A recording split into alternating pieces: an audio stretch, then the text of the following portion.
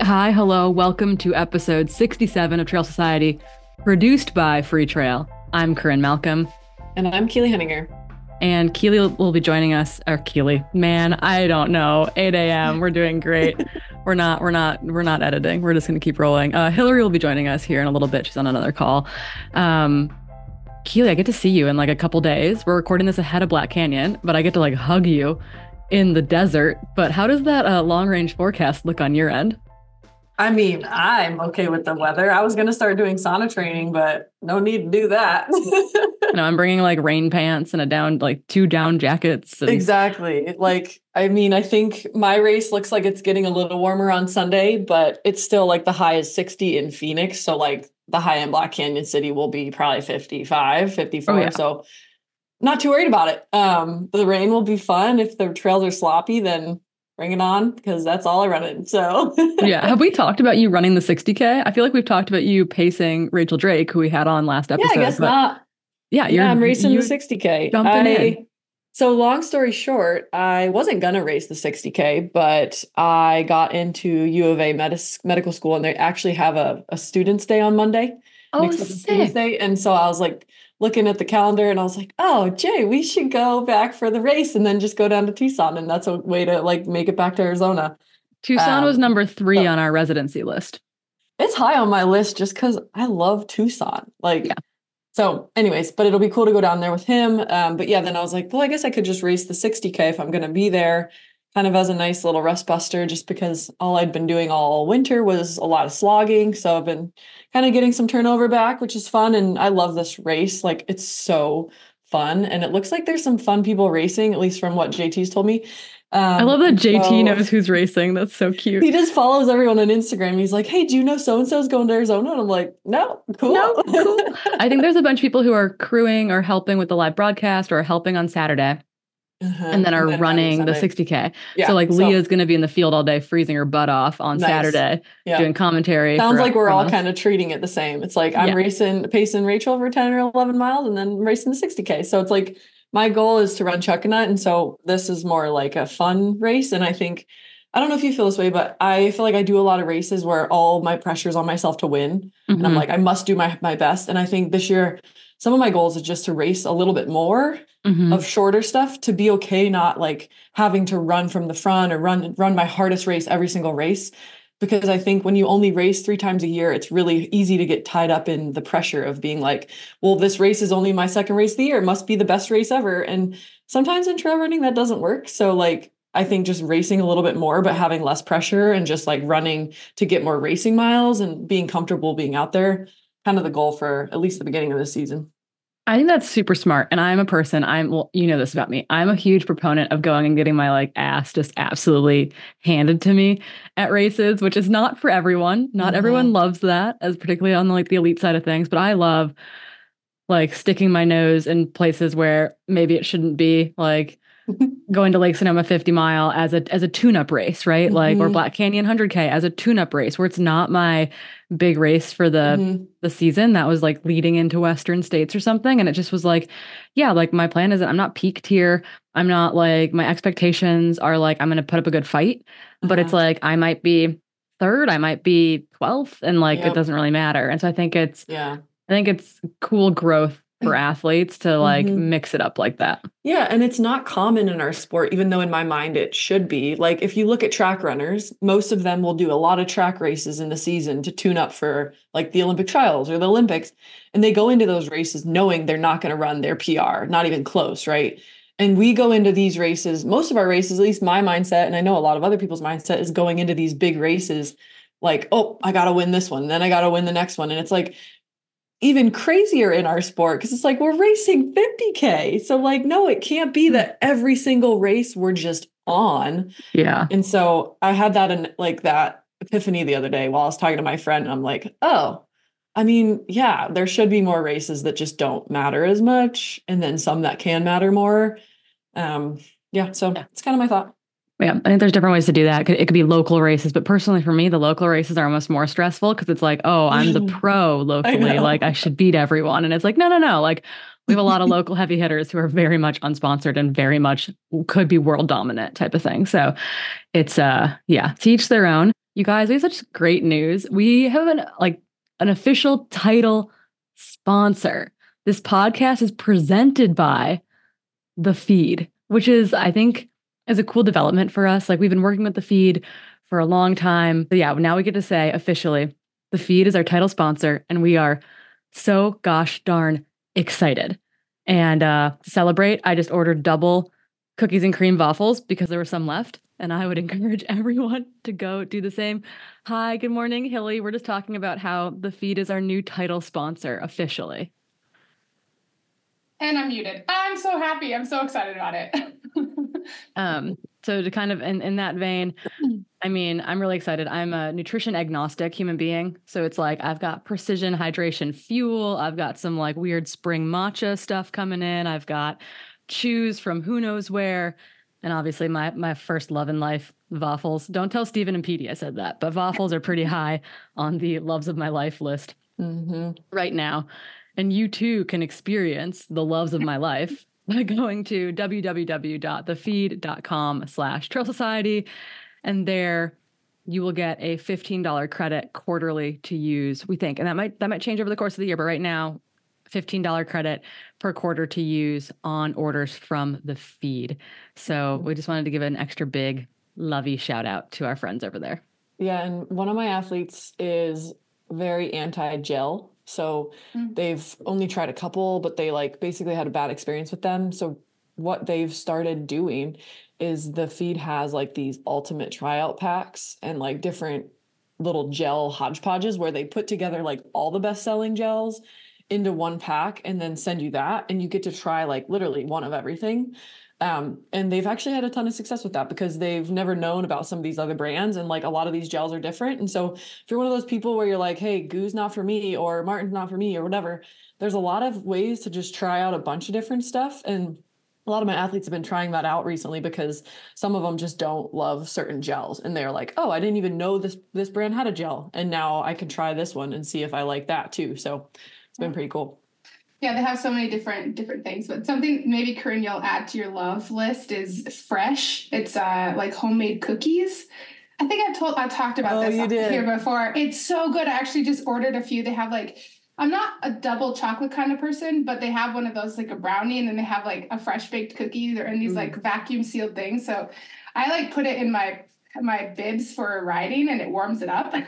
Or like running, it's really good too. So it's like that's a nice alternative if you don't want to have gels, because I don't always love those for runs too. So yeah, so we'll be working with them all year long. We've got some fun stuff cooking up in the works. Actually, our really good friend Corinne Chalvoy is working for The Feed now. So Corinne and Corinne have joined forces, and we're joining forces on a bunch of stuff this year, including a bunch of live commentary. So the Corinnes are going to dominate.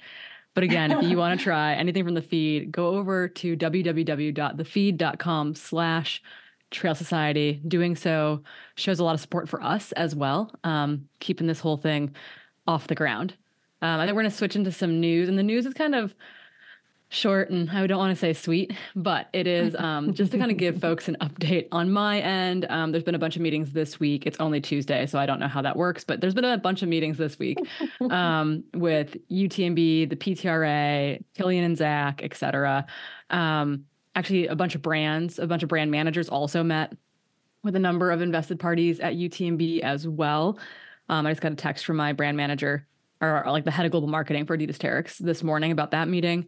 And so these are things that have been slowly in the works, but then were expedited by the leaked email from Killian and Zach that was leaked on Instagram by a British running coach. But it was an interesting meeting. I would not say there's anything settled yet, but I do think all invested parties really do want, I can't say everything because we haven't talked to Ironman yet, and they are on our list of people to talk to because Ironman does own 45% of the company. I think the Pilates own 55% / UTMB owns 55%, and Ironman Group owns 45%. So we need to talk to the new CEO at Ironman as well. But a lot of people do want things to go in a positive direction. But the meeting yesterday was 2 hours long. It was occasionally brutal, occasionally discouraging, and periodically optimistic. So I would say that there's probably nothing that's going to change in the immediate term, the short term. This was a very long, winding meeting with lots of questions thrown out, not by the PTRA board, but by any PTRA members could be on the call, which I think was really cool for the Pilates to hear from many people, not just the people that they interact with the most. And I would say too, I think that most of us really like the Pilates, have no like ill will against Catherine and Michelle, but that the way the organization is running, the way it's growing really quickly, the way it is moving into certain sectors by basically saying, Ironman, you're a North American company, do whatever you want, is kind of what happened here. And the disconnect in the communication between Ironman and UTMB was a bigger whoopsie than UTMB and the Pilates realized. And so they're currently kind of working on mending some of those fences, bridges. I'm not sure what you burn and what you mend. But that is currently what's going on. So I want to say that, it's very much not a settled deal. It's very much not over. And I don't know exactly what will happen. I do think Stephen and I talked about this, and then I'll end my rant here shortly. But Stephen and I were talking about this, about how, if you want to be the best football player, I'm talking American football, but you don't like the NFL, you still are going to play in the Super Bowl, right? Like that's still the pinnacle of your sport. If you're a U.S. biathlete or a European biathlete and you have a problem with the IBU, the International Biathlon Union, you still have to compete in the IBU World Cup. And so in trail and ultra running, we're not quite in a position where UTMB is or has to be the pinnacle of the sport, but it could be. And maybe it should be. But we're in a position where they are not the end all be all entity. They're not our national governing body. They don't own the sport. And so unlike the NFL, unlike the IBU, unlike international track and field, unlike, X, Y, or Z organization, this is a moment in time where both the public, so you all listening at home, elite athletes, brands, can say something, can have a conversation with UTMB, with Ironman, et cetera, to help steer the ship in a way that hopefully benefits their business, hopefully benefits the regular folk, hopefully benefits the elite athletes, hopefully benefits the environment, et cetera. So we're not stuck. We're not stuck yet. Yeah. We could be stuck, and that's okay. Yeah. That's an okay outcome, but it could be better. Mm-hmm. And that's where I come from. It could be better. And I think it's okay to love something and want it to succeed and also criticize it semi-intensely. Yeah. Yeah. And I think it's helpful and important that you mentioned the brands have a responsibility to speak up, because I do think that while we are not governed by UTMB, a lot of brands make it a mandatory race where you have to go if you want to get your salary. And so I think it's hard to say it's not a pinnacle when sometimes it's actually in the contract with a brand to be hey, we expect you to be at this race. Yeah. And brands aren't 100% happy with UTMB either. UTMB has tried to put some other stuff into play for 2024 that the brands actually said, no, we're not going to do that because it didn't benefit the brands. It didn't benefit the athletes. It benefited the race org. And so I do think that it is kind of this weird vicious cycle where brands are putting that in our contracts, and yet brands aren't happy with the situation either. Right. Yeah. And so it's a big old work in progress. Yeah. And like anything, it's we should always question it, right? Things can always be better. Yeah. What do you got, Hillary? No, there's just one thing too. It's another really cool thing about the ultra running community is that it's not just driven by elites and brands. It's driven by participation and your money can talk about which races that you want to go to, right? So it's so I think there's also that really cool thing. I mean, I know that in particular UTMB this year had a ton of entries, a lot of wait lists, a lot of people, some people that I coach, they're going to participate in the UTMB races as well, right? But there is that other piece too, right? So I think it's important for listeners to participate in the conversation as well. It's not just up to the elite end of the sport to shape it. Other people have a voice as well. Yeah. And I've got athletes that will go to UTMB and athletes that won't. And I've been asked by my athletes and random athletes. I've gotten DMs on Instagram, my coaching email, and LinkedIn of all places of people being hey, Corinne, what do you think? And I'm at the end of the day, you have to do, here's how I'm looking at it. Here's what the conversations I'm having with my athletes. And at the end of the day, you have to make the decision that makes you feel good, makes you sleep at night, makes you happy, et cetera.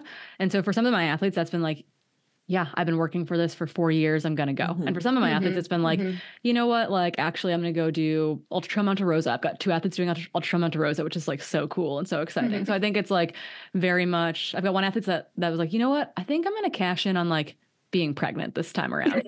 And so it's like, everyone's got a slightly different approach to it. And I think that's okay. And like, it's one of those things akin to like the pandemic and things changing quickly all over the world, but at different rates and at different times. What was okay in North America wasn't okay in Europe or wasn't okay in Asia or what vice versa. And so I think that we've got a little bit of that too, where it's like, I've got athletes who are going to UTMB, but come July might bail and do something else. Or I've got athletes who are, signed up and are like hoping that they go, but have an alternative in mind, et cetera. So we'll be there most every step of the way, but that is the current lay of the land. And then there will be more small meetings about specific topics, because yesterday's meeting was like absolutely insane. It covered a little bit of everything and also like a lot of nothing. And so there will be more targeted meetings to hopefully bring clarity to very specific issues. Largely, it's like communication and transparency. And I have one in Boulder. Next more week. Talking. Yeah. Next steps is more talking, it turns out. Exactly. But yeah, and I've talked to like John Ray and some other folks who love these events, but also like, have some feelings and opinions. And I think those need to be shared with the wider organization. So keep doing what you're doing, folks. It's slowly working, I think. Okay, we're going to spur things on to results. And this is being recorded ahead of Black Canyon. So it will come out after Black Canyon. So there'll be another race recap show where we'll talk about everything that we saw happen out there. Hopefully share some stories from the trails with you all. So today we're going to largely focus our results on the absolutely insane Olympic trials marathon race that happened this past weekend. I woke up just in time to watch like the men kick off and then the women kick off at 7 a.m. Pacific, 10 a.m. out in Florida. And I was in tears by the end of it. It was amazing. I caught the last hour. I was like running because I can't deal with just the whole thing. I needed to just watch the second half of it. But it was good. Yeah, it was good from beginning to end. Yeah, it was so good. I mean, and so there's like a group watch party at Scratch Labs Cafe here in Boulder. So it was awesome. There's a ton of people there, and it was so cool to watch. There was a lot of surprises. Yeah. Super, super cool. Well, a lot of surprises and a lot of like, I think the men's race. The men's race exactly was not exactly what we surprises. No. Well, I was surprised that the Brooks guy, the Zach, was leading the whole way, but until the last bit. That was really, really cool. Keely, you pulled some numbers about starters in the women's field, and I would just like love to go over those before we dive into quick race results from that event.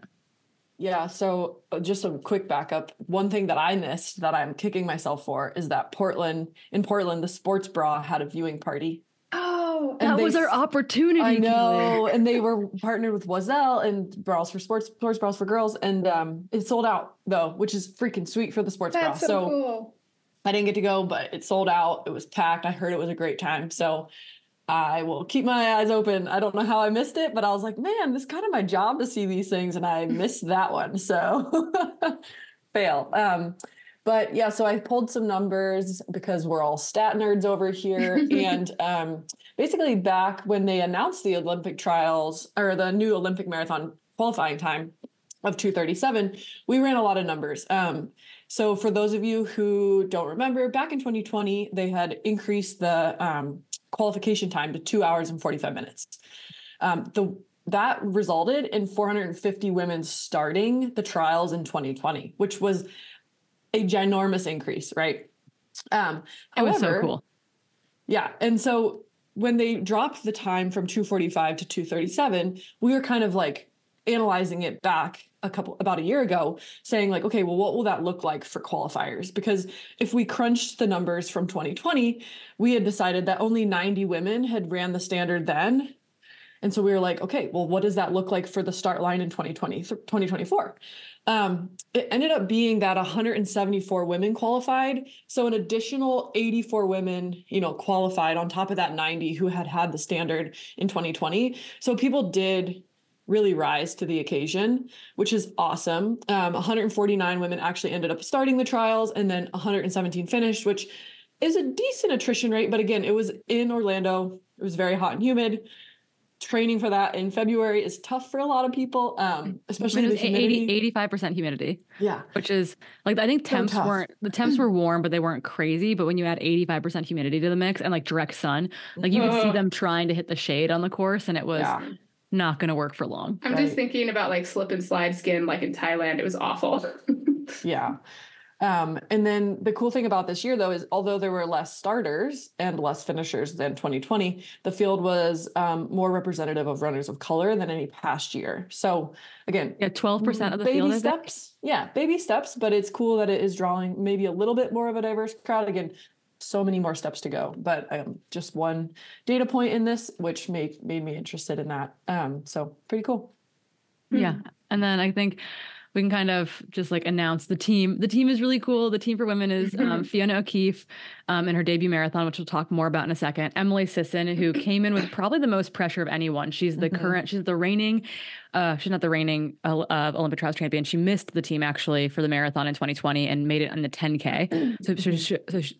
So she is a former Olympian, but she is the American record holder in the marathon. So I think it was kind of like Emily Sisson's race to lose, which is like a lot of pressure. And then Dakota Lindworm, Minnesota gal, was third and ran a stellar time. And then actually what I thought was really cool was Jess Tun McLean, who finished fourth, is unsponsored, ran a 4-minute PR, and she hadn't come in with that sub 226 time. And so we'll talk more about this in a second, but basically she had to run that in order to make the team. And it was really cool. Like now she is an alternate. Like she's officially she's qualified to be the Olympic alternate. She's like, I don't know what's going to happen, but I'm just going to train my butt off and be ready for August if they need me. The cool thing about her is she lives in Phoenix. So it's like, maybe that helped her training. Yeah. She ran such a stellar race. Yeah. Super cool. But we had a listener who wrote in and asked how Fiona O'Keefe qualified for trials since she had not yet run a marathon. And Hilly, I think, responded to her and said, hey, there's actually one other way. Yeah, it's actually kind of cool. And Corinne, you can say if I don't know if it's, it's in here. So basically you can qualify for the Olympic trials to compete in the Olympic trials with a half marathon time. So that's what Fiona O'Keefe qualified, just to participate and show up on the start line. So she ran a 1:07:20 something for a half. Yeah. Which is like the fastest debut half, the fastest women's American debut half as well, I think. Yeah. She had to run under 1:12 to qualify. And a lot of people think that the half marathon time is actually harder, like historically. Yeah. Particularly from that 2:45. The old time was the harder standard to meet. But that's like Molly Seidel, who was a bronze medalist in Tokyo. She ran her debut marathon at Olympic trials as well. 4 years ago. So it's like there's a precedent for this. She was joined by the likes of, I think Jenny Simpson was there off a half marathon time. Natasha Rogers was there off of a half marathon time. So it is a way in to trials for a lot of athletes. That's how Jim Walmsley got in 2020. Yep. Exactly. Good old Jim. But there's the thing too. So Fiona, in order to actually, even if she won the trials, she would have had to then also go sub 226 to make the Olympic standard qualifying time. So she did that with a stellar race in a very 2:22:10 or 2:22. The record for U.S. Olympic trials for women. So she made double history with the super fast, debut half, then an incredible, the fastest debut marathon for an American woman too. Definitely. So that's how she got in. So she not only won it, but she met the standard. So and she's only 25. Yep. Yeah. And supposedly though she's been told since she was a kid that she'd be a better marathon runner than a track athlete or a 10K athlete. And I think she was saying that too about the last lap of a 10K. She's like, I just don't have that speed. Yeah. You're like, okay. You negative split your debut marathon. Gross in that weather. I'm just watching her. It was just it was 1:11, 1:10. She ran so fast. And then the other note of that is that historically, to make the U.S. women's team, you've got to run about a 2:25 or faster. So in theory, unless it was an outrageous year, the women who made the team, who made the top three, would make the standard, which is great. Right. But it's crazy about the time. If you look back at, in particular, Des Linden posted something with Brooks about their place and their time. and she ran really fast this year, but her place was like 11th. Yeah. Right. And so like the whole field is just getting so much faster. It was tight. Even though the conditions were so bad. Yeah, it was super tight through that women's like top 15. Like they were just like bodies were just falling across the line. I know. Yeah, it was more complicated on the men's side of things because we only had opened up 2 spots due to the current Olympic qualifying standard of needing to be under a 2:08. And actually we had a 3rd spot until the Houston Marathon when another runner from another country bumped Galen Rupp out of the top 60 ranked men in the world or something. It's a confusing system that I don't completely understand. So we had lost a spot just like a couple of weeks ago, actually. Yeah. We knew that there was a chance of us we knew we'd have 2 spots. We'd maybe have 3 spots. We currently have 2 spots. It's possible that we can open up a spot still between now and Paris. I don't completely understand that, but someone will figure it out for us. Someone has to run sub 2:18. That's what has to happen. And it's just someone. It's not like the guy who got 3rd has to, right? Someone has to run 2:08. Sorry, not 2:18. 2:08. Yeah. So exactly. And then the third guy at the trials can go. It's just to like unlock the position. Yeah. So it's like CJ Albertson. CJ, where are you? I know you only finished 5th only. It was an amazing run for CJ.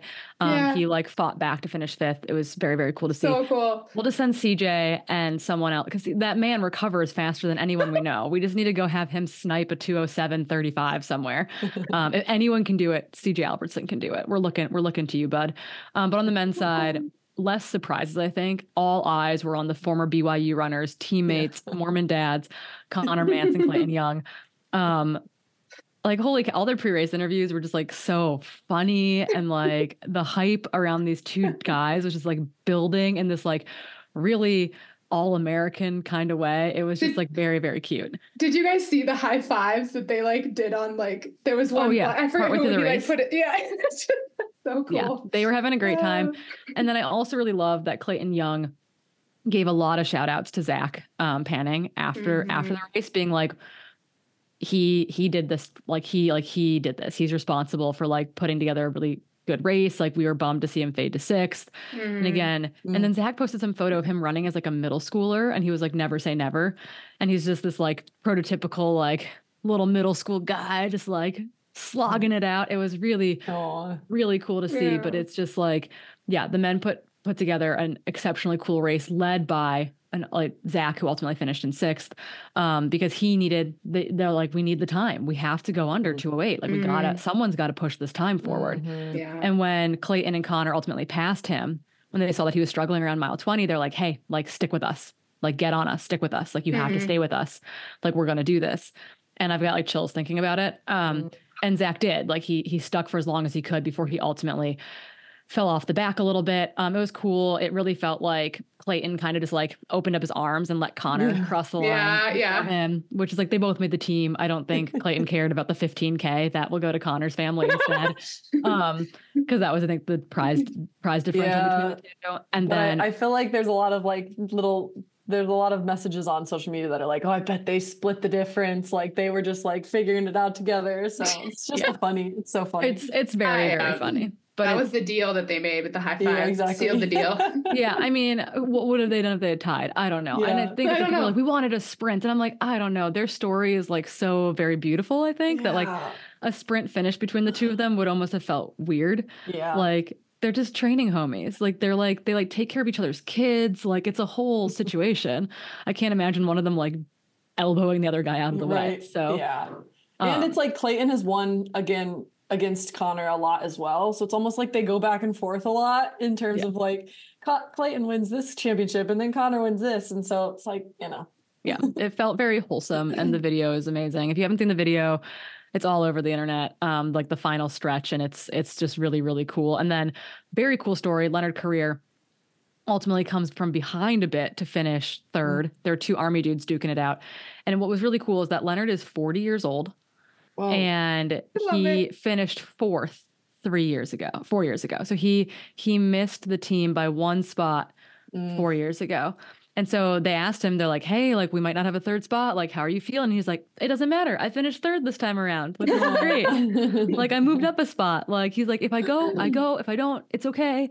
And I was just like, that's such a like unique position to be in, being like, yeah, if it works, it works. But it was, I hope we unlock a third spot, because getting the 40-year-old Leonard Courier to the Olympics in the marathon would be pretty freaking cool. Yeah, totally. And then we have to give some trail shout outs. CJ Albertson ran to 5th.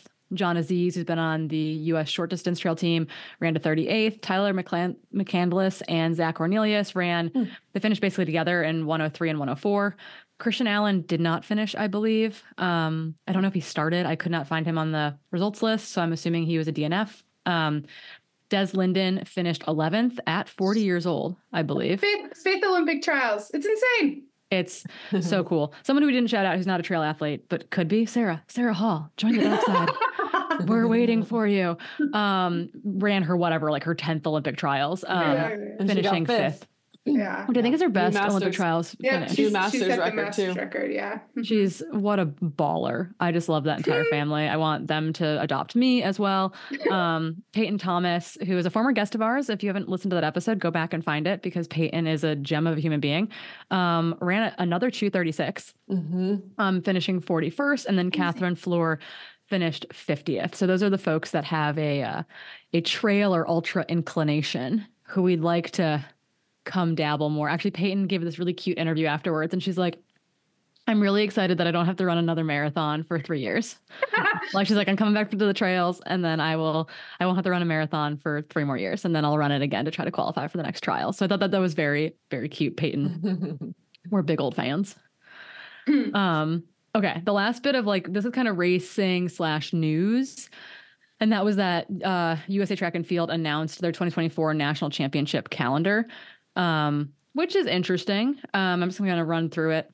The 100-mile road national champs is coming up February 16th at the Jackpot Ultra in Nevada. March 10th is the 50K road champs at Calumet in New York. Mad City, and these are kind of classic races that happen over and over again, particularly on the road side of things. Mad City 100K in Madison, Wisconsin on April 20th will be the 100K road national champs. Loon Mountain will host the vertical mountain running national championship. Again, really, really cool race. I ran it back in 2012, I want to say, and it was awesome. And then new for the first time ever, which I think is really freaking cool, is that the Cirque Series in Snowbird, Utah, got the mountain running national championship. So up-down format, which heck yeah, the Cirque Series runs such a cool bunch of events. That's a big deal for them. Keeley highlighted a maybe fan favorite, race favorite, the Tamalpa Headlands 50K in California. They held the 50K champs this past year as well, but August 17th. Do you have anything to add to that? You gonna go? You gonna be there? No, I just love that it's in the Headlands. I want there to be a rebirth of North Face, and to me, this feels a little bit like that. Yeah. So Jeff Stern is the race director. And Jeff is the race director, who's my homie. It's a race that's existed for a long time, but Jeff kind of brought it back post-pandemic. It had kind of gone the way of the dodo bird. And I think he collaboratively a little bit with Daybreak are hosting the 28K version of it in September, which is part of the Golden Trail World Series, which is so super cool. Sick, very, very cool. And then my hometown, Hayward, Wisconsin, is hosting the Marathon Trail Championships in September at the Berkey Trail Run Festival. They've hosted the half marathon champs before, but they haven't hosted the marathon champs. If you want to run a 26-mile cross-country race, this is it. It's on ski trail predominantly. I think they intersect a bunch of single track as well, which I spent my high school years building. But it's a cool race, basically a long cross-country race. Tussey, which was Keeley's first ultra, the Tussey Mountain Back 50 mile, will host the 50-mile road national championships in October, which is mostly dirt road, isn't it? So got a lot of dirt road in it. It's not much paved, maybe 2 miles. Yeah, it's all dirt road. Then it sounds like it's an amazing. I mean, Devin's run it. I've had athletes run it. If you like faster stuff and you're inclined to maybe try a 50-mile race, or you're more comfortable on the roads, it'd be a good 50-mile step up. And it's a relay, so you literally can see your crew and other people all the time. So you never really have too many down moments where you're lonely, because people drive by and cheer for you the whole time. That's cool. Very sick. I know Devin's gone out to it. It sounds like a really cool race. Moab I was going to say Moab Trail Half Marathon is going to host the Half Marathon Trail Champs in November. They've hosted it a bunch. Another great race. And then Dirt Circus, which hosted a 10K for the first time this past year in Arkansas, is going to host the 10K National Champs in November. A Dirt Circus is like in conjunction with Ultra Sign Up. It's a cool, they're trying something really cool and novel, and we'll see how it does. And then finally, the 24-hour National Champs is at Fat Ox in Arizona, November 23rd. And I believe that all now can be found on the USA Track and Field website or the American Trail Running Association website. So I don't know, go try something. Particularly our Masters athletes, you can win a Masters National Championships. And I think they start Masters age groups at like 35. So like everyone's getting a championship title this year. Sarah Hall, come over. Come join us. Okay. Now we're going to do something really fun. I keep standing further away from my mic when I do this. Today, for our meat and potatoes, we're going to do something called Fact or Fiction. And if you have read my I Run Far columns, I started adding in something periodically called a Fact or Fiction piece, where we dig into a set of trail myths. And these were things that I heard whispered at trailheads or passed around at group runs or on questionable podcasts sometimes. And it's not that they are incorrect or wrong all the time, but it's kind of like you hear it and you think like, did I hear that right? Is that accurate? Or it just sounds kind of silly. And when you dig into it, it's either true or it's not. And so we each brought a myth to the table today to talk about. And I'll kick things off. And the myth that I chose was, you only need one downhill session to, quote, season your quads. And, is that true or is it not? And what does that look like? And so we're each going to, like, as we go through this, like, I'm going to set it up and ask Keely and Hillary a couple questions. And we're going to talk a little bit about how we maybe put some of these things into practice. And then we'll just kind of continue on from there. And maybe you hate this format and you can let us know, but we wanted to try something a little bit different today. So my myth is, you only need one downhill session to season your quads. And this comes up because I think when I'm working with athletes, we think a lot about, we're worried about the uphills. We're worried about getting enough vert. We're worried about, how do we fit that into our week or our long runs? And then every year I will have athletes worry about the downhill. And for example, I have 5 guys running Western States this year. Don't know how that happened, but I'm really excited about it.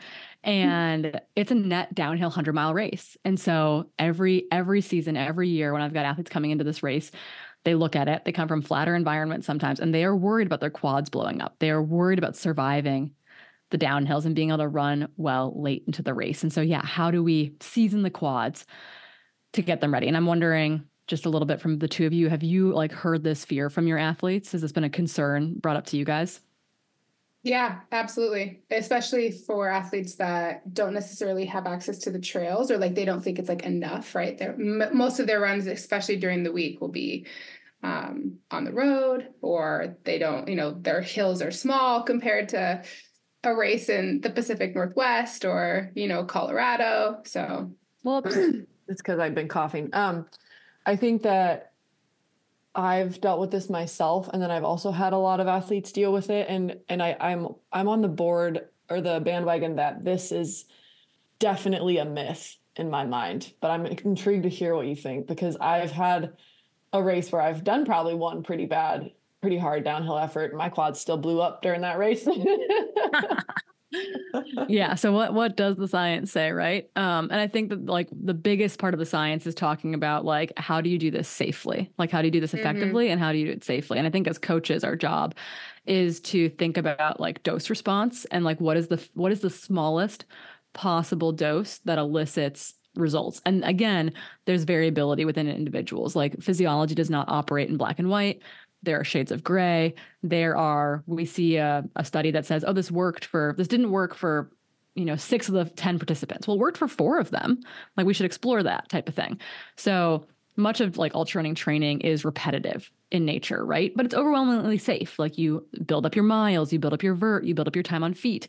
But when it comes to downhill running and the specific neuromuscular and musculoskeletal demands of it, if we attack that in a super aggressive, repetitive manner, we might end up injured instead of on the start line. And so it's again, when you're working with athletes, it's what is the balance there between getting some of that repetition and not having them maimed before their race? And part of why that's so tricky is that the demands of running downhill vary super wide, like vary a ton from running uphill or running on flat surfaces, i.e. running uphill is more concentric muscle demands, and then while running downhill is more eccentric muscle demands. And I'm wondering, this is like bio 101, biomechanics 101, kinesiology 102, which I struggled in kinesiology because I couldn't understand how joints moved in space very well.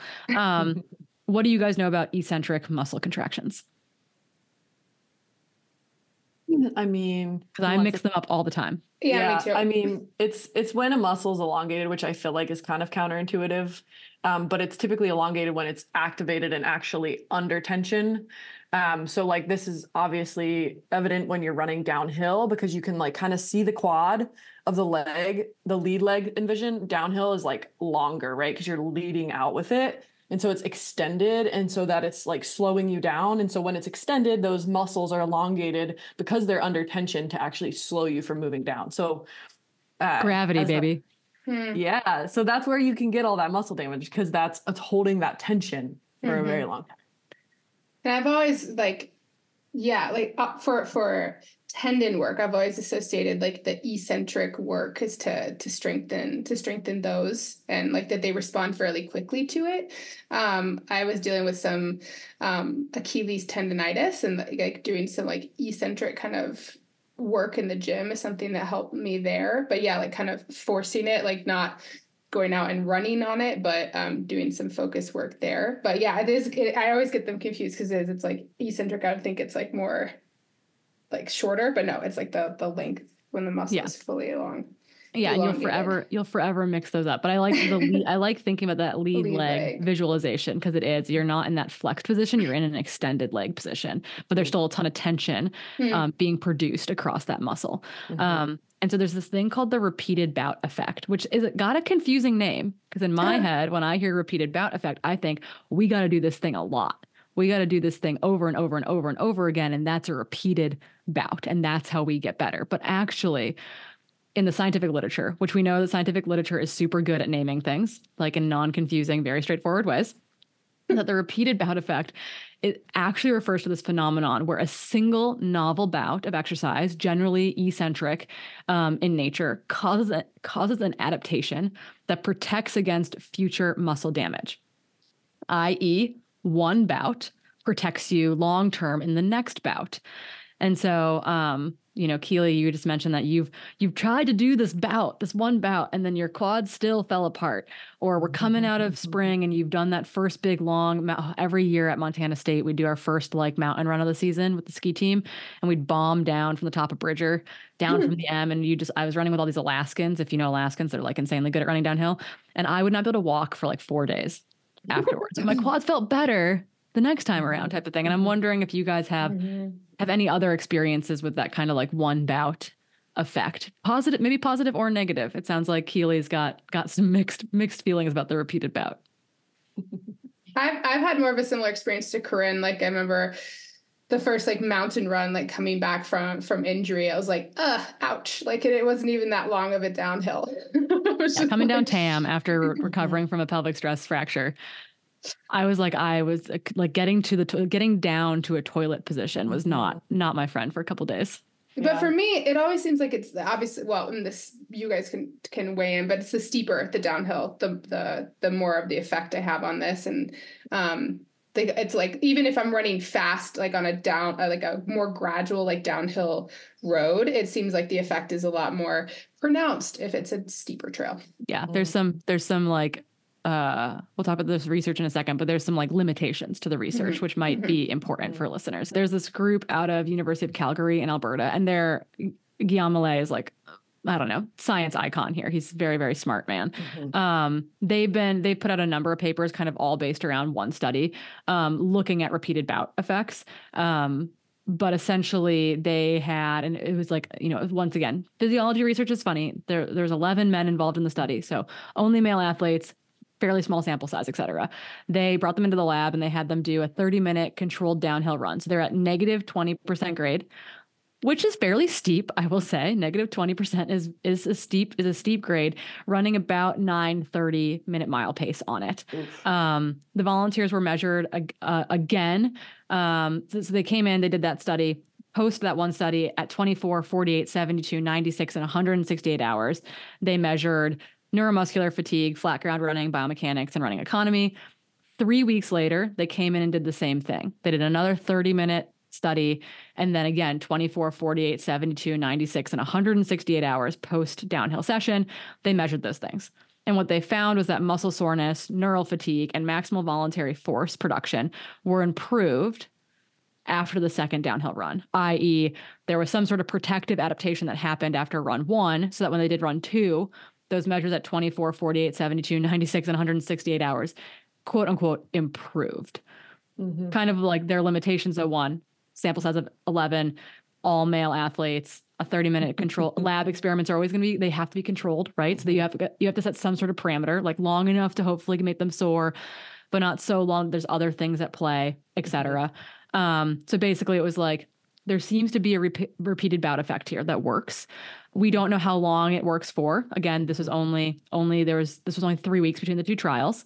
So we could say it probably works for 3 weeks, this type of stimulus.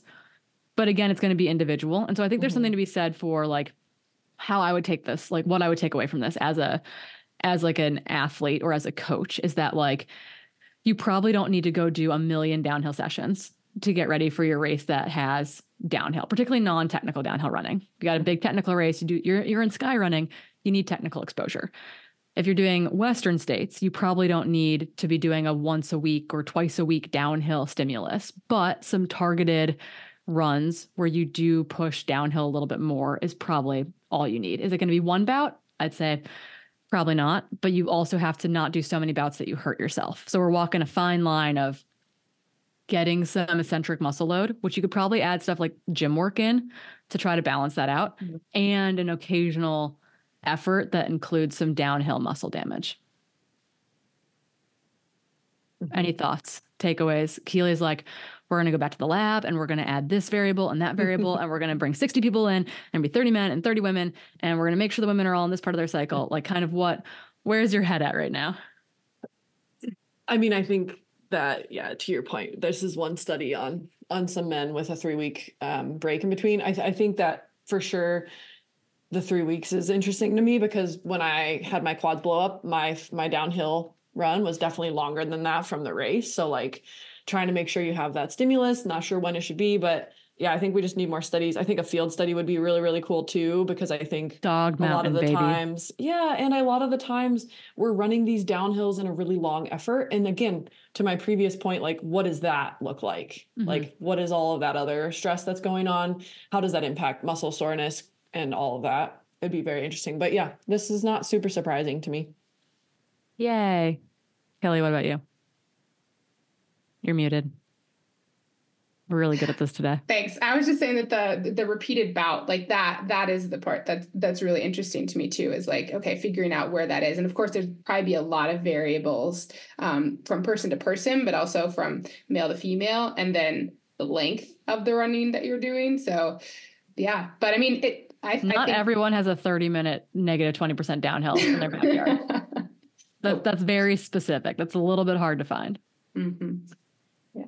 Cool. Well, that was my myth, and I think it's largely fact with a little bit of it depends. I like it. Mm-hmm. That's my conclusion. Okay, which might be the answer to all of these. It depends is our favorite type of answer. Okay, yeah. Hillary, I really liked yours, and I'm really excited to talk through it with you. So, what myth did you bring to the table today? Of course, I chose one about mental toughness. So my myth is to be truly mentally tough, I must push through pain and discomfort all of the time. That's what being tough is. Let's go. David Goggins, who's going to carry the boat?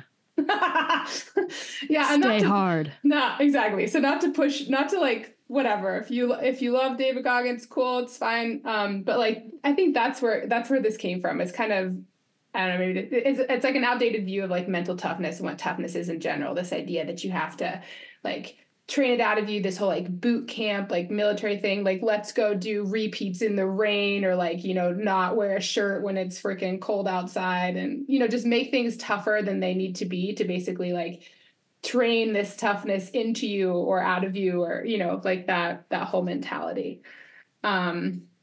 Yeah. So I'm curious what you guys think about this. If that's something that your athletes bring to you, if it's something that, you're prescribing to your athletes of like doing a long run. And I don't know, it might be some cruel form of torture if you're like forcing your athletes to, wear sweats when they're training for ultra distances, but this is maybe Western prep, but I mean, there are coaches who like very like into like intentionally kind of preach some of this stuff. Like, I want you to blister your feet. Like, I want you to run in wet shoes. And I'm just like, oh, okay. Like, honestly, like most of my athletes are parents and work busy jobs. And I think like getting out of your car at the trailhead shows mental toughness.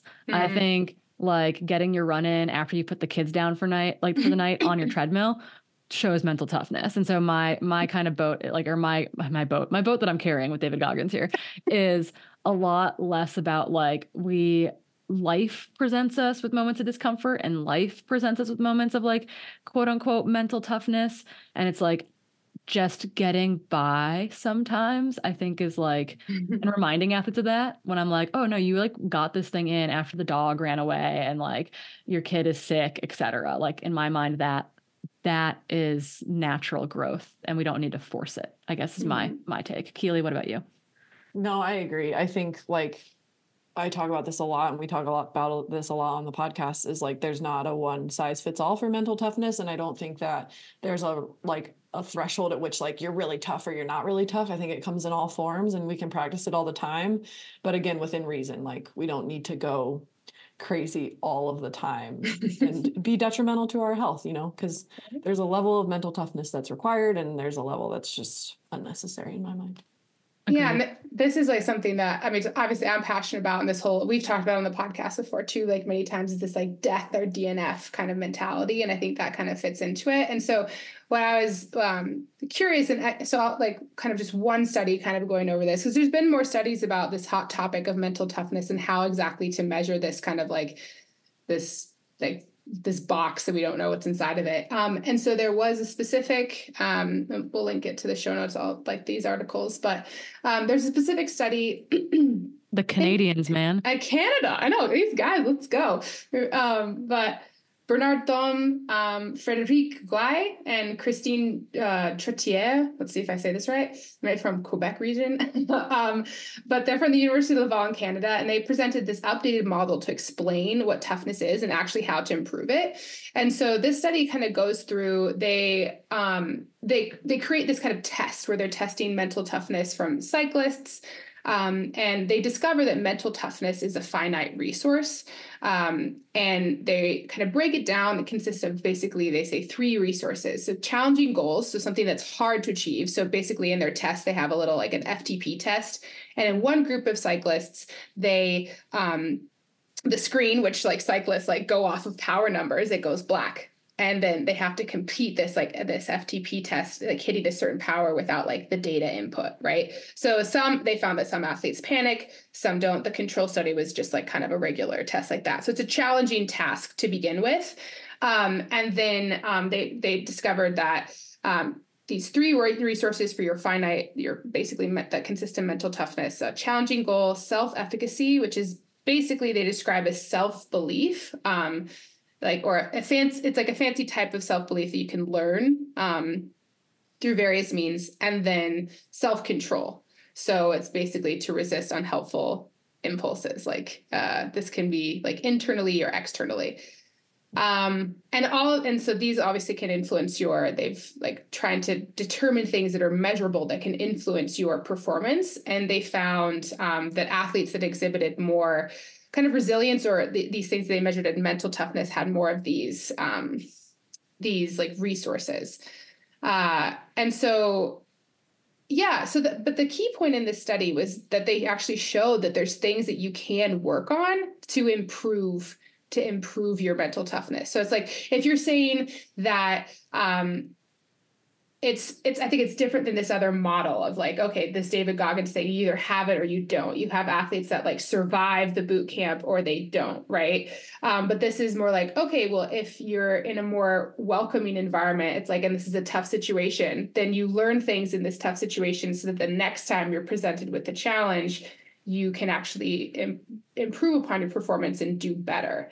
I think the main thing that I talk about my athletes with this is like that self-belief. Like, how do you actually what are these ways that you can actually like talk to yourself and like improve these ways to actually to get a better performance out of you, instead of like immediately like when your screen goes black on your test to tell yourself, oh, like I'm not going to do this. Like the athletes that perform better on like basically achieving their FTP score, like and passing that test, so to speak, were able to have more self-efficacy and kind of problem solve their way through it.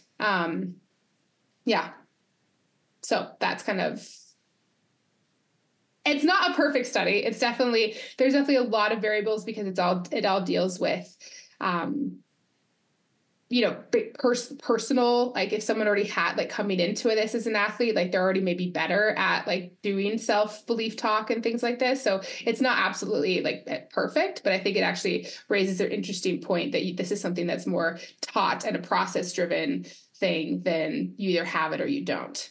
Yeah, and self-efficacy is super interesting. There's like a ton of studies that have come out just around that kind of terminology that are basically like this like super fancy type of self-belief that you like, it is learned, right? And it's not just learned by doing things, it's actually even like learned by watching a peer or a mentor do things, like can boost your own self-efficacy. So it's like your belief in the ability to accomplish a task, essentially. Right. Like it's this very specific thing, but it's really cool. I think it's a really interesting model for maybe what's moving away from mental toughness and is moving towards what I've like deemed, there's a post-it note on my computer that says this, where it says that psychological flexibility is greater than mental toughness. And like in my mind, that this study, the book that you link from Steve Magnus, Do Hard Things, et cetera, like really speak to this idea of like psychological flexibility being kind of like the end goal of taking on challenges, of being put in stressful situations, of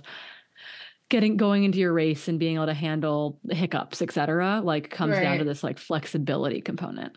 As opposed to this whole idea of like, I think the whole, David Goggins kind of approach, or that boot camp training is like stacking the odds against you. So it almost feels like the point of it is for you to fail instead of learn different strategies to be able to cope. And I think in this paper, they talked about certain things that can influence your performance, but 4 things that you can work on. And that's like your attention, effort, perseverance, and like these certain strategies.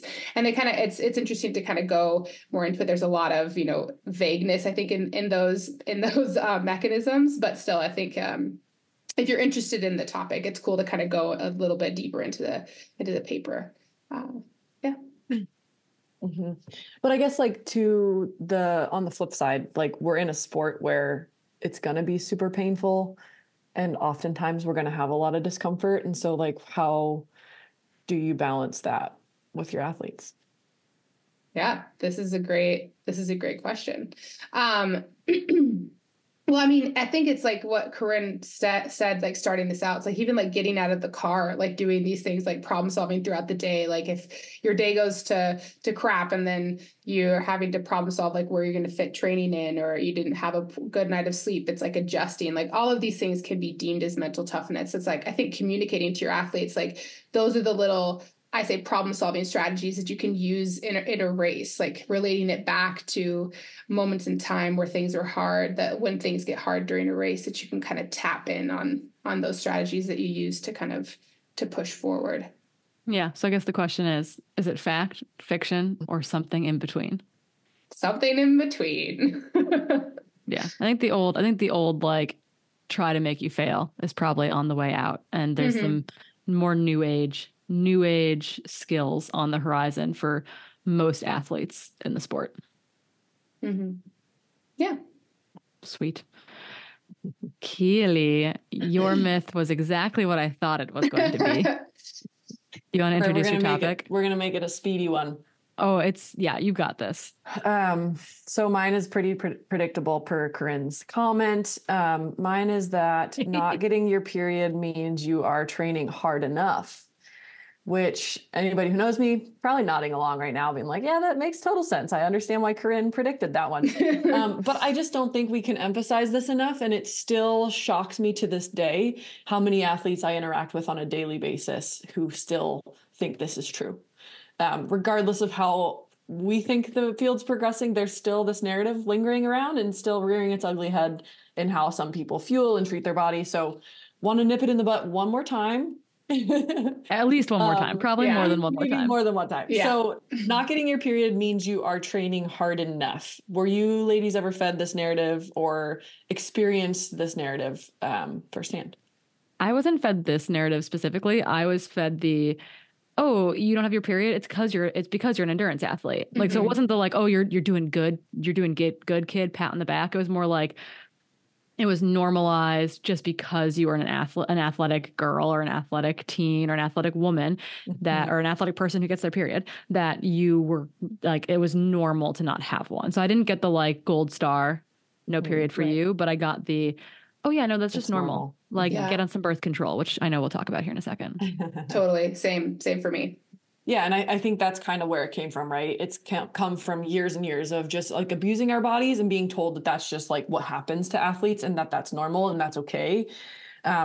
Whereas we've found out recently, maybe that's not okay. And so, figuring out that this message we've been fed for a while may not be what we should follow going forward is kind of where we're going now. But I'll dive into the science just a little bit. Again, you guys are probably all relatively familiar with this, but for those of you who don't, we're going to go into it anyways. So why do we lose our menstrual cycle when we're training in the first place? So this can be lost due to high training stress, which could be a combination of the following. It could be higher intensity all of a sudden, higher duration all of a sudden, more frequent training bouts, or all of the above, paired with other stressors and paired with inadequate calories. And so typically, it's a perfect trifecta of those three. You've kind of increased all of those things and decreased the amount of energy you're intaking. And this can lead to functional hypothalamic amenorrhea, which basically just means lack of menstrual cycle due to the brain signaling the hypothalamus, which is a nice little organ in that brain that triggers a lot of cascade effects of the hormones, and that actually stops sending those hormones. So it decreases the secretion of those, which ultimately tells your body, hey, there's not enough female sex hormones circulating right now. Let's not have a baby. And so typically that results in lack of menstrual cycle for athletes. And that is what has been kind of spoken about over the years as what is quote unquote normal for athletes to experience when they're training a lot. And so do you guys have athletes who are experiencing this? And if so, how do you address this with them? Yeah, I think what's interesting too is that this is expressed to me as like, oh, well, she's got low body fat percentage, therefore they've got low body fat percentage, therefore it's like they're not going to get their period. And like that also turns out to be kind of false too. Like you can be quote unquote very lean and still menstruate if you're adequately fueled. And so whenever I take on a new athlete who menstruates, and like I've got a lot of athletes too that are like perimenopausal and postmenopausal, and that's like a whole nother thing that we've talked about here periodically is like there's a lot of irregularity there. But I always ask athletes too, like, hey, like what their status is essentially. Like, I feel like you're at the doctor's office and I'm like, do you know the date of your last period? And you're like, oh goodness, it wasn't last week, but it was probably the week before that. So just like talking to athletes and normalizing it. And I've predominantly had male coaches even personally, and all of those coaches have done a really good job of just checking in with that and making sure that I'm personally in a good place. And I think that that's what it is. It's just like normalizing, having a conversation about your period and then adjusting as needed based on what each athlete's individual symptoms might be around their period, or if they don't have one, like explore why they might not have one. Like, do they have polycystic ovarian syndrome? Do they is there a reason why they don't bleed, et cetera? And like, just make sure that we're crossing our T's and dotting our I's. Yeah. And I mean, go ahead. No, I was just saying, it's a conversation I constantly have, it's a way to check in with the athletes, just athletes that I coach. And I've had a very good role model and predominantly male coaches who've helped me track my cycle. And then I think it's just to have these conversations and to normalize it a bit more. Yeah. And I mean, there could be other reasons why you don't have a menstrual cycle. I think that's always important to emphasize. Some people just don't menstruate. Some people have other issues going on. That is all okay. Some people are on birth control and therefore they may have a menstrual cycle and they may not. And so I think that's one thing also to highlight is that even if you're on birth control, that doesn't necessarily mean you're okay. I think that's another myth is like, I'm on birth control, so I don't have to worry about my period. I'm just always fine. It's like, no, that could also be a red flag, is if all of a sudden you don't have your cycle and you used to get a small control bleed on the birth control. Those are all things to be worried about. And up until recently, because this was just common between athletes, practitioners used to put them on birth control, right? To control amenorrhea. Be like, oh, you don't have your cycle? We'll just give you one. We'll give you this birth control and then we'll make you bleed. And people that gives still you estrogen. Do this. They still do it. And they thought it was very protective and also regenerative in terms of bone health. And recently we've found that actually it can be used sort of as a Band-Aid, whereas it will maybe preserve some bone density in some athletes, but ultimately it does not help you build back bone density or improve your bone density while on it. And so again, birth control, not necessarily a solve for this. And why it's bad is just because, when we're not menstruating normally, our body no longer is basically telling us that we don't have the energy it needs to create a child. And that is our first and foremost, kind of role as a female menstruating person, is to have a child. And so while this might seem super unnecessary to athletes, and again, if you don't want a child, totally fine. But while we're an athlete, we might be like, it's fine if I can't have a baby right now. There's long-term health impacts that I think we're finding out now, where we really do need to prioritize having a natural cycle if we're not on birth control. And this will help our performance. So a lot of papers are coming out now showing that amenorrheic women don't have improved performance compared to those who do have cycles, and that downstream having amenorrhea for a sustained time can decrease bone density with up to a 2% loss every single year for every year losing your cycle. It can also impact fertility downstream, and also has its kind of like little web into all sorts of aspects of our health. Like it can impact cardiovascular health, metabolic health, our immune system. It can impact our performance. It can increase our likelihood of developing depression, and it impacts our GI distress. Like there's so many downstream impacts of having amenorrhea for a prolonged amount of time. Do you want to hear the scariest one? Out now. Yeah. The scariest one is that estrogen is protective of your brain, y'all. And your brain's an expensive thing that you've invested time and money and schooling into. And there are studies that show that estrogen is really protective of your brain, and that they are concerned that women who spent a lot of time amenorrheic are at higher risk of developing memory issues as they age, potentially even earlier onset dementia, et cetera, because estrogen is protective, which is a little bit scary. Maybe that's my little fear monger here. But yeah, it's not even your body's trying to keep your ability to have a baby. It's your body's job is to keep you alive. And it's we're going to shut down systems that we quote unquote don't need right now to try to it's when you get cold, right? And your body's you know what, fingers, we don't need those. We're going to constrict blood towards our core. And it's because it's your body's job is to keep you alive. It doesn't care if you lose a few fingers along the way. Its job is to keep you alive, to protect those vital organs. And the same thing happens here from a menstruation, amenorrhea standpoint is it's okay, well, we can't have a baby right now. Cool. We're just going to shut down that system so that we can keep you alive. And it's it's not that oh, you can't have a baby. It's oh, your body is struggling to keep you alive. And that should matter to people beyond thinking it's going to improve your athletic performance. Yeah. Yeah. So I think we can all disagree that training hard enough to lose your cycle, mostly fiction, it's not normal. So while it's not 100% fiction because everything's a gray zone, absence of a menstrual cycle for greater than 3 months is definitely a red flag for athletes. However, one missed period, while that's not, I don't think should be considered completely normal, does not necessarily mean we're in the red zone. But I think being in tune with all of that is just super, super important. And so I think, consulting your physician, if your cycle becomes irregular or absent, to find out the root cause, whether it be, red S and overtraining or something completely different, is just something that we should all do. And then, working with someone, if it is something related to overtraining, to decrease the number of exercise days you're doing per week and increase the calories you're ingesting to try to reestablish that energy balance, is just something that we all should strive to do if we are finding ourselves in that amenorrheic state due to red S or something like that. Yeah, I consider it a metabolic injury. You might not be maimed yet. Maybe you're not in a boot yet. Maybe you're not on crutches yet. Right. We don't need to be that. You've got a metabolic injury. You've been given the canary in the coal mine sign to it's like the big flashing like the big lights are flashing and you're like just ignoring them. You're like, red flag, I'm good. Next red flag, I'm fine. Just batting them away. So, you're saying mostly fiction. Mostly fiction. We should all strive to, if we can, have a naturally occurring menstrual cycle to have that. Yeah. Yeah. And there are many like medical reasons why someone might not have a cycle. There are many medical reasons why actually like oral birth control is like very beneficial to certain conditions like endometriosis, et cetera. So it's like there are going to be reasons to be on meds. There are going to be reasons to not be on meds, et cetera. But like being really a critical thinker about it, I think is no short-term gains. We're all about long-term health around here. You take your short-term gains and you take them somewhere else. You take them to some biohacking podcast. You're not going to get that around here. Nope. Okay. Well, that was Fact or Fiction. Hopefully you guys liked it. We did it. We made it through. Wide ranging. So it's kind of like a grab bag. It's like a science grab bag of us just pooping on other people's science.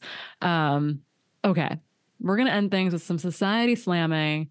And again, we asked y'all to show us your wrappers, right? We said, hey, you buying things from the feed? We're buying things from the feed. If you're not buying things from the feed, that's okay too. But are you eating on your long run? And we asked you to show us your nutrition from your long run. And people did. Like you guys ended up resharing quite a bit of stuff, right? Yeah. Yeah, it was really cool. So keep on tagging us. We like to see it.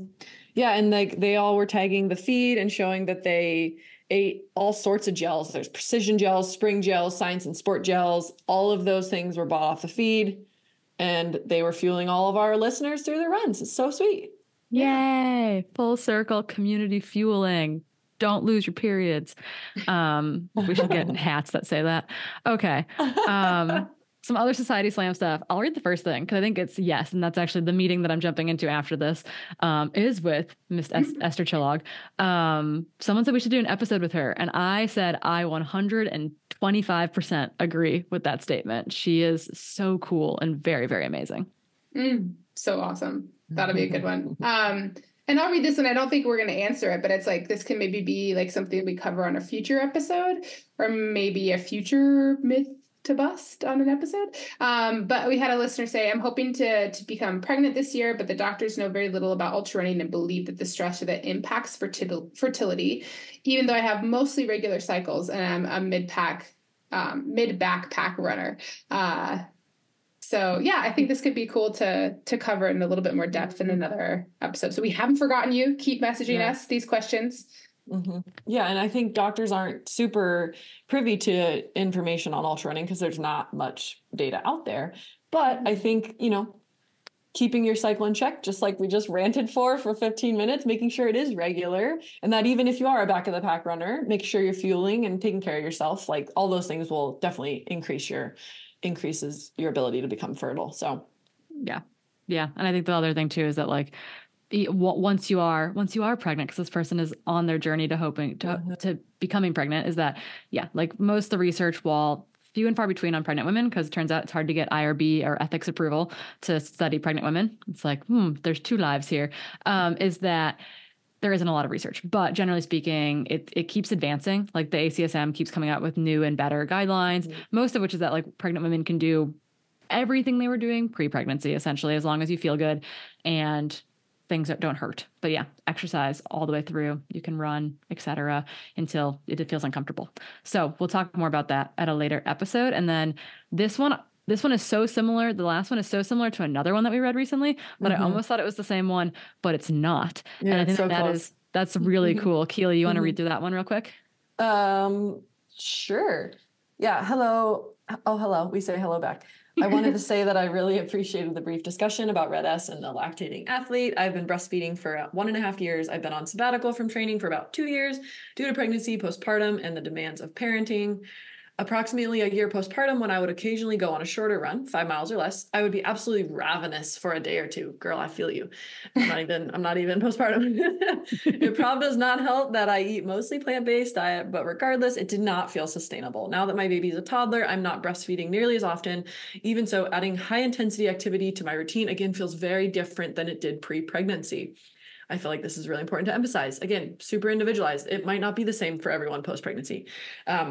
They continue to say, I'm doing low volume training for a 13.5 miler run. It's a lot of adjusting and a lot of uncertainty, but this podcast was a good reminder for me to make time to continue eating 2 to 3 breakfasts per day. So proud. And to be kind to my body as my sleep is often fragmented and not sufficient. Thank you for your podcast. Well, we thank you for your message.